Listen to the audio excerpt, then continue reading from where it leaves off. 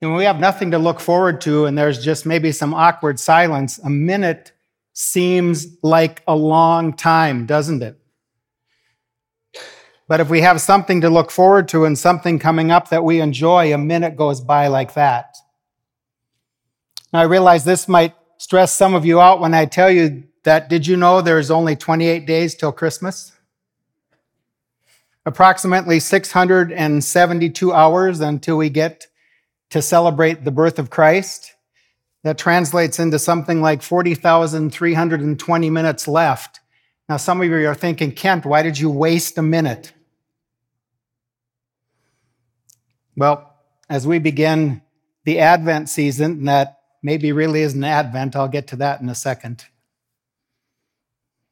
I want us to recognize not only the significance of one moment in time, but also the strategic nature of these moments. We refer to this as timing.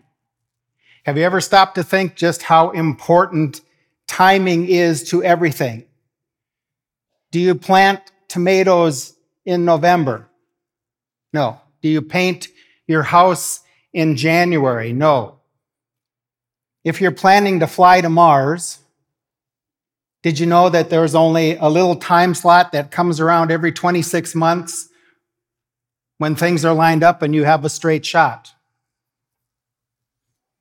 In politics, a well-timed speech can change the course of government and of history. If you're going to dunk a basketball, it's all about timing and lift and propulsion. If I'm going to dunk a basketball, it's all about a 10-foot ladder, a small front-end loader, and a safety harness suspended from the ceiling of the gym. In business, it's all about being in the right place at the right time. It's about having good intuition for when it's the right time to make a move. But you know what? If we're honest, we aren't good at waiting, are we? I'm not a good waiter. You know, I like things to go just like that. I like to plan way out in advance. My wife and I look at each other some days and she says, I'm concentrating on what I have to do today, and I'm out there a long ways. Timing is everything. Take your Bibles, please, and open to Galatians chapter 4. I believe it's on page 672 in the Pew Bible ahead of you. And we're just going to read a couple verses out of Galatians today that kind of ease us into what will be our Advent series. Galatians chapter 4, we're going to read verses 4 and 5. Would you please stand as we read God's word this morning? Galatians 4, verses 4 and 5. But when the fullness of time had come, God sent forth his Son, born of a woman, born under the law, to redeem those who were under the law, so that we might receive adoptions as sons. Join me as we pray this morning.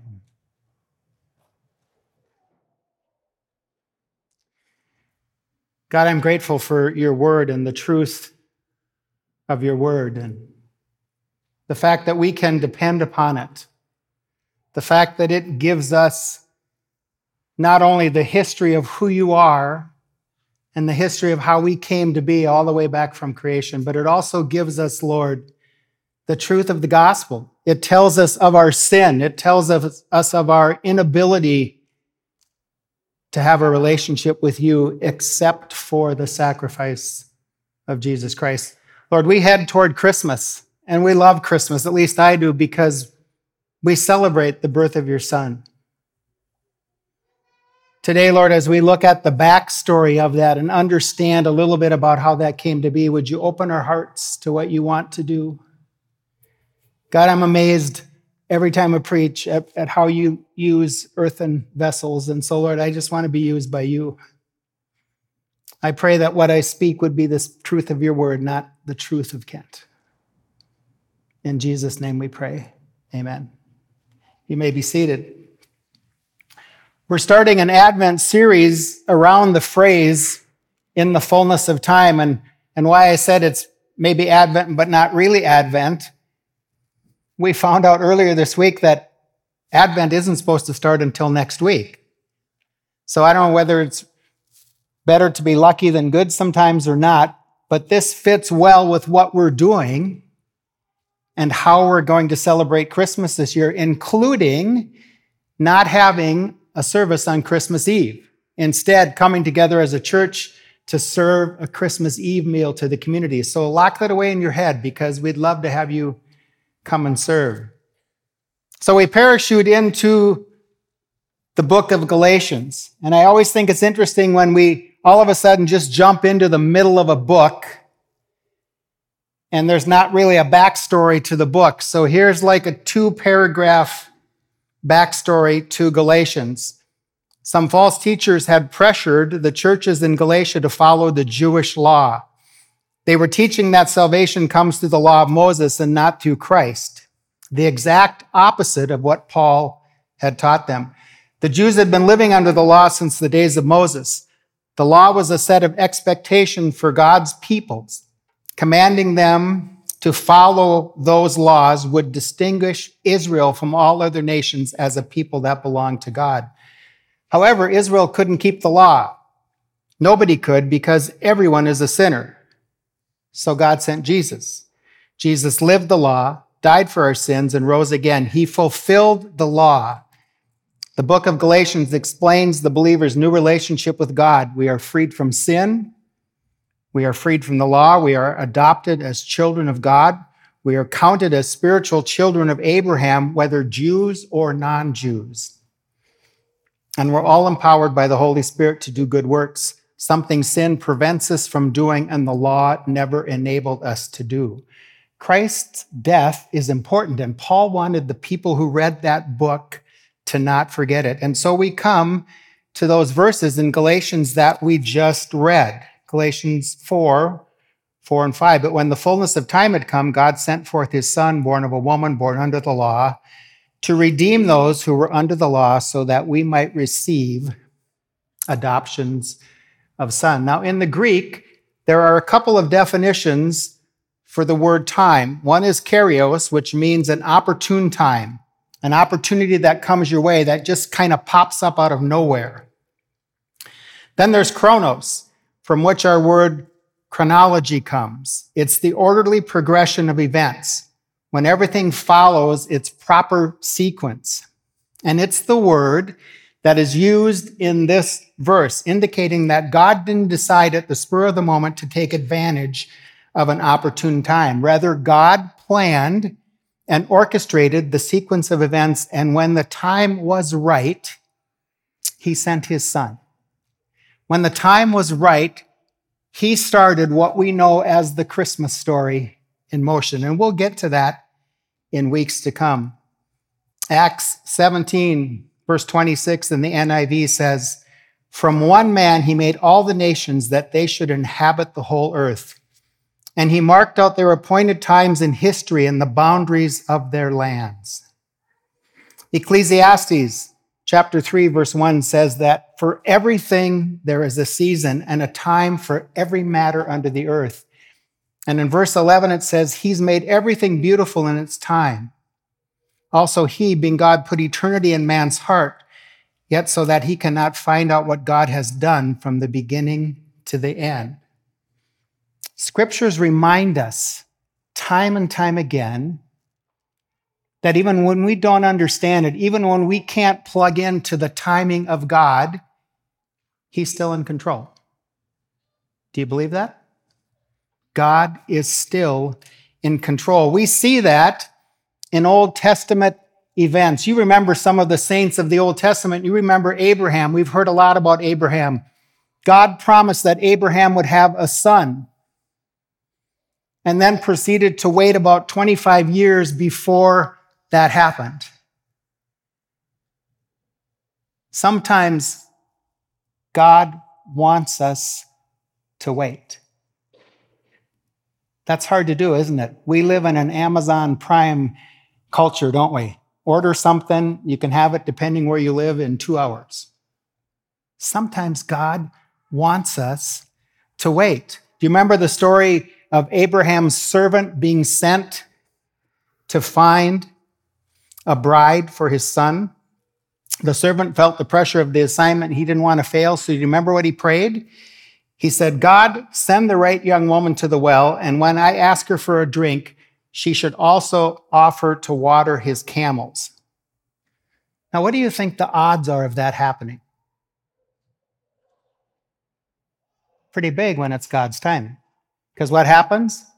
The first person that comes, Rebecca, fills her water jar. And in Genesis 24:17-19, it says, the servant ran to meet her and said, please give me a little water to drink from your jar. And she said, drink, my lord. And she quickly let her jar down upon her hand and gave him a drink. And when she was done giving him a drink, she said, I'll draw water for your camels too until they have finished drinking.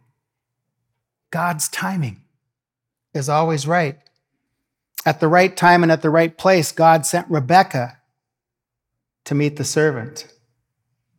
And then there's Joseph. Remember Joseph? Coat of many colors dude. He loved that coat. He wore it. His brothers were jealous. Went out to visit him one day. They captured him, threw him in a pit, said, let's kill him. We can smear a little blood on that cloak, make it look like a lion got him. And then, just in time, what comes along? A caravan, and they say, hey, let's make a little money on the deal. We'll sell him off. He'll be gone, out of our sight, never around again. And just in time, Joseph arrived in Egypt. And just in time, Joseph interpreted Pharaoh's dream. And just at the right time, he rose to great power. And eventually, what happened? He saved his family from starving. God's in control. Years later in Genesis 50, chapter 20, Joseph said, as for you meant evil against me, but God meant it for good, to bring it about that many people should be kept alive as they are today. Just at the right time, the baby Moses was put in his own little boat, 2 years old, floating down the Nile. And just at the right time, who came? Pharaoh's daughter picked him up and raised him in the house instead of him being killed. And Moses grew up when the timing was right to lead the Israelites out of Egypt. And just at the right time, David came to the battlefront and saw Goliath. But it wasn't always so rosy for David, was it?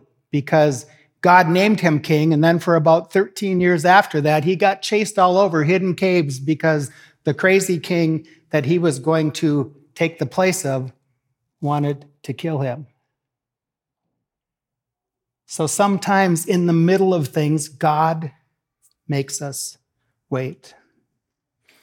And just at the right time, Esther was made queen when her people were about to be exterminated. And her uncle Mordecai said to her in Esther 4:14, for if you keep silent at this time, relief and deliverance will rise for the Jews from another place, but you and your father's house will perish. And who knows whether you have not come to the kingdom for such a time as this. You see, family, God's in control. Even when we're waiting, God's in control. Daniel 2:21 says he changes times and seasons. He removes kings and sets up kings. He gives wisdom to the wise and knowledge to those who have understanding. We need to understand that God's in control. Nothing is happening in this world today that is surprising God. I say this often. He's not an oh my God. He understands. He knows. He's in charge, and we see that in the events of the Old Testament, even at times when God had people wait. God's perfect timing was seen in the coming of Jesus. Now, in Galatians 4:4, it says, when the fullness of time had come. Now, the people of Galatia probably didn't understand exactly what Paul meant, but we can look back and see. For one thing, Romans were ruling most of the Near and the Middle East, and even though it was kind of an enforced peace, there was peace in the land. The New Testament doesn't mention any wars during these days, and it's very possible that God used the Romans for that reason. Besides peace, the Romans had built many miles of roads so complex that they still exist today. Isn't that amazing? We need some people with Roman ancestry in MnDOT.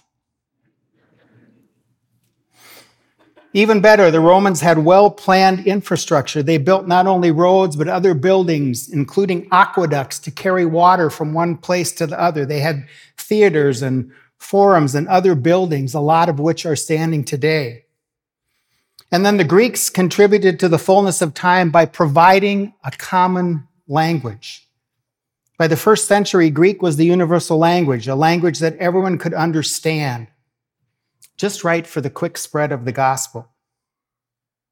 The Greeks and the Romans had control of most of the known world politically and culturally, but there was still one very important group of people that had the most to contribute, and that was the Jews.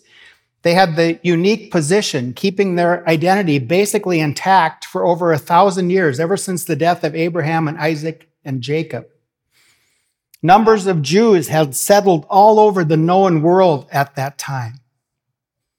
In fact, in Jerusalem in Acts 2 on the day of Pentecost, it was like they had come from every compass point around. The Jews also had another significant contribution, namely the worship of one God.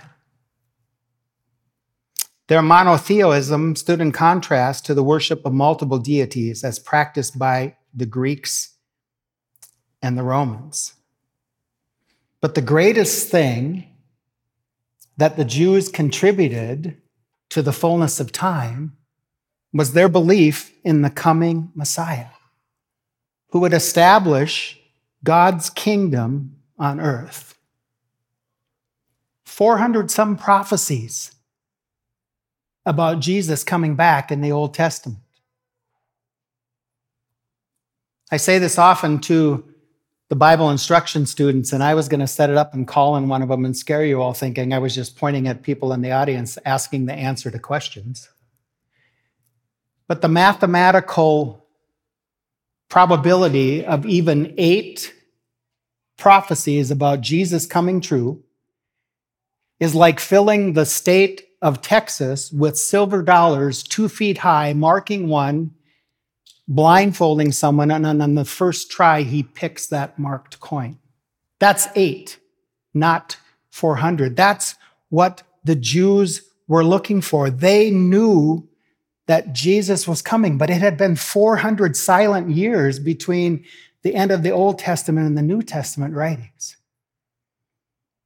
But they remembered. They remembered verses like Isaiah 9, 6, and 7. For to us a child is born, to us a son is given, and the government shall be upon his shoulder, and his name shall be called Wonderful Counselor, Mighty God, Everlasting Father, Prince of Peace. Of the increase of his government and of peace there will be no end, and on the throne of David and over his kingdom to establish it and to uphold it with justice and with righteousness from this time forth and forevermore. The zeal of the Lord of hosts will do this. They were eagerly anticipating Jesus. I read that and I think, do I eagerly anticipate Jesus? Because the truth of God's word tells us what? He's coming again. So the world, relatively at peace, nearly a universal language, and an expectation from a small but influential group of people scattered throughout the world. This was the fullness of time that Paul talks about in Galatians. Here, just real quickly, have you ever noticed timing in the life of Jesus? Have you ever noticed how many times when you read the Gospels that it says, the time has come or the time has not yet come? Mark 1:15 says, the time was fulfilled and the kingdom of God is at hand. Repent and believe in the gospel. Whose time? Who's watching the clock? And who's determined the right time? John 7:6, his brothers encouraged Jesus to go down to Judea, but Jesus says to them, my time has not yet come. In verse 30, his enemies are trying to arrest him, but unable to do so because his hour, his time has not yet come. So again, we see that balance of time being fulfilled, but also of waiting. We see a shift after the upper room experience and the breaking of bread and the start of the Lord's Supper, where we began to see in the Gospels that the time has come. John 17:1. When Jesus had spoken these words, he lifted his eyes to heaven and said, Father, the hour has come. The time has come. Glorify your Son, that the Son may glorify you. In Mark 14:41, Jesus says, and he came a third time and said to them, are you still sleeping and taking a rest? It is enough. The hour has come. The Son of Man is betrayed into the hands of sinners. Romans 5:6. For while we were weak, at the right time, God died for the ungodly. God waited until all these things were where he wanted them to be. And then what we read in Galatians 4, verses 4 and 5, but when the fullness of time had come, God sent his Son, born of a woman, born under the law, to redeem those who were under the law, so we might receive adoption as sons. Do you believe that this morning, family? What a great promise. Isn't it just a fantastic promise for us to cling to? But I also know that we struggle with timing, don't we? If we're honest, we struggle with things because we like things right now and we like things right away.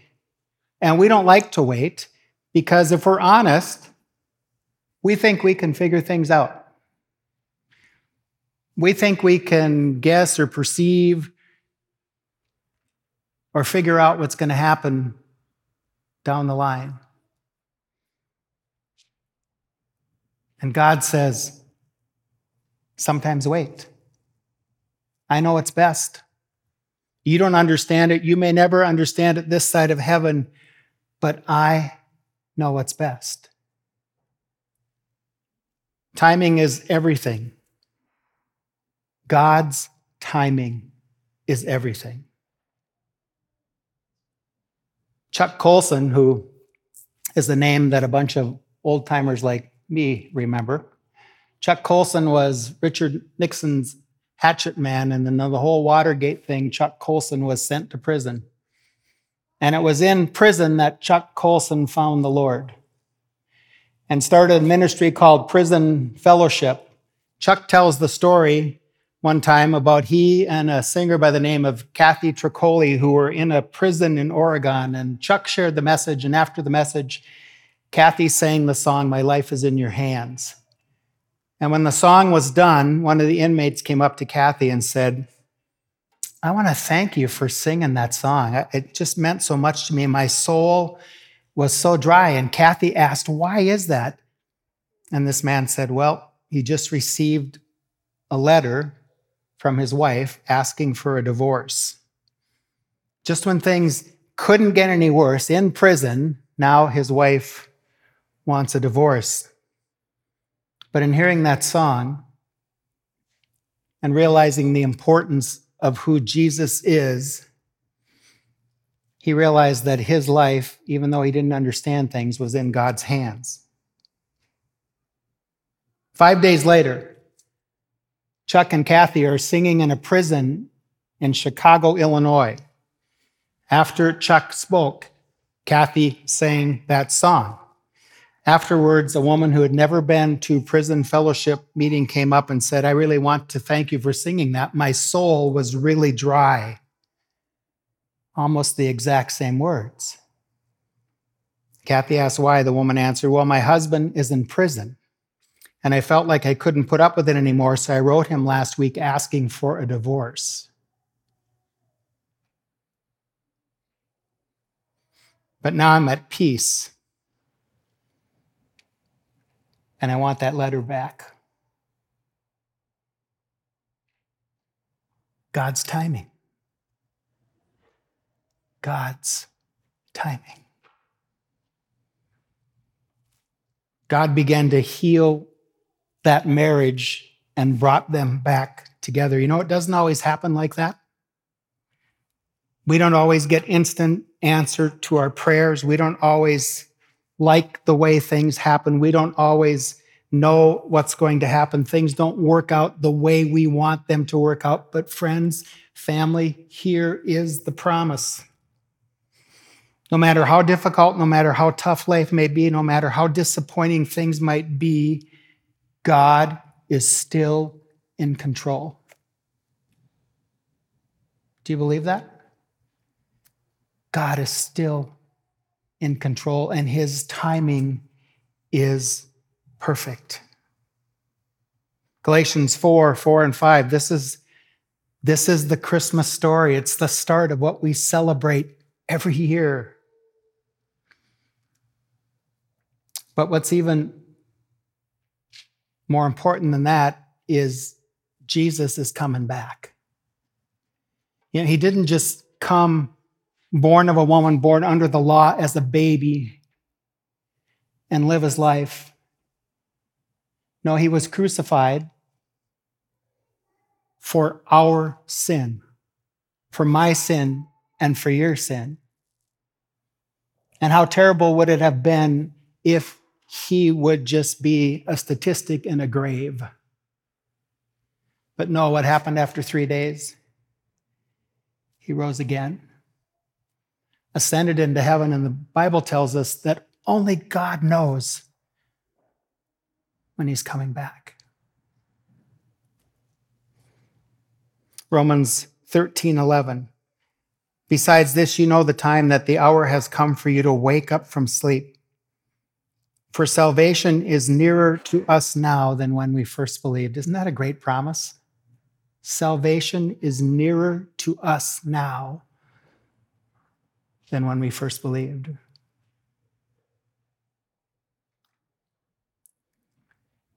I'm thankful that God's timing is perfect, and I'm thankful that God waits at times too.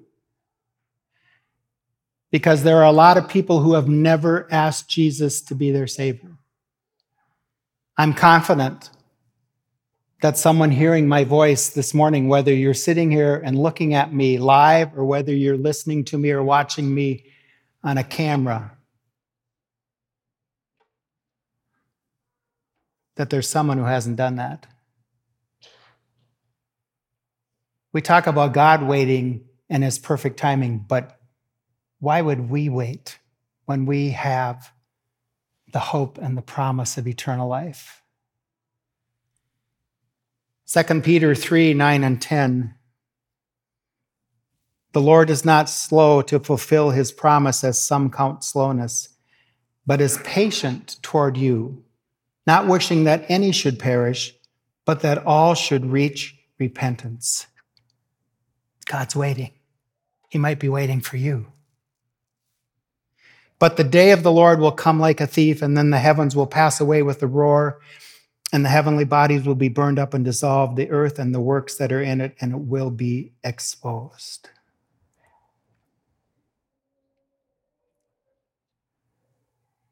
So a couple quick questions, family, as I close. If you've asked Jesus to be your Savior, if you're a believer, what is it that you still just need to trust God's timing on?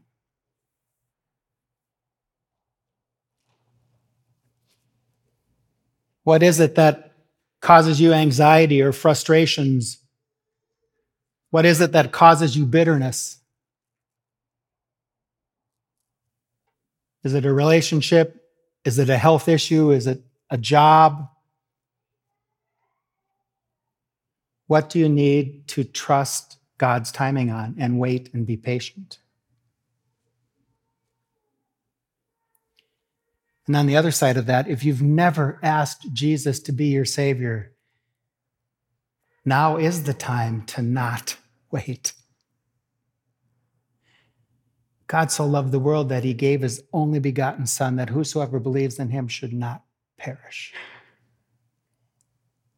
That's Christmas. Amidst all the gifts and glitter and a beautiful stage, thank you guys who did that. Christmas is a relationship with Jesus. Don't leave this morning if you aren't sure. Come and grab me.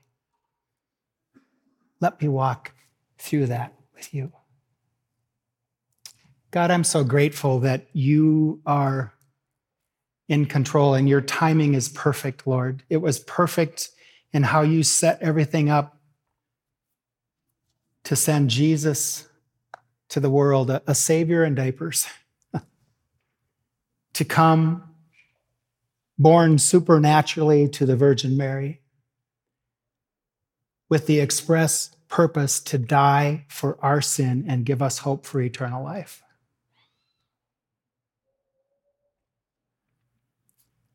Lord, if there's someone here who hasn't accepted that free gift, who's not sure, would you give them boldness to speak up to someone afterwards?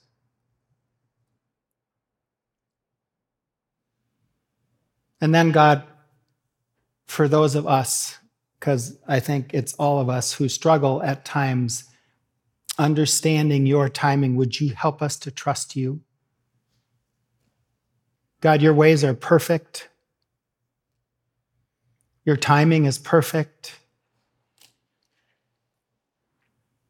And so even when we don't understand, even when we can't see the far end of whatever's going on in life, help us to trust you. In Jesus' name we pray. Amen.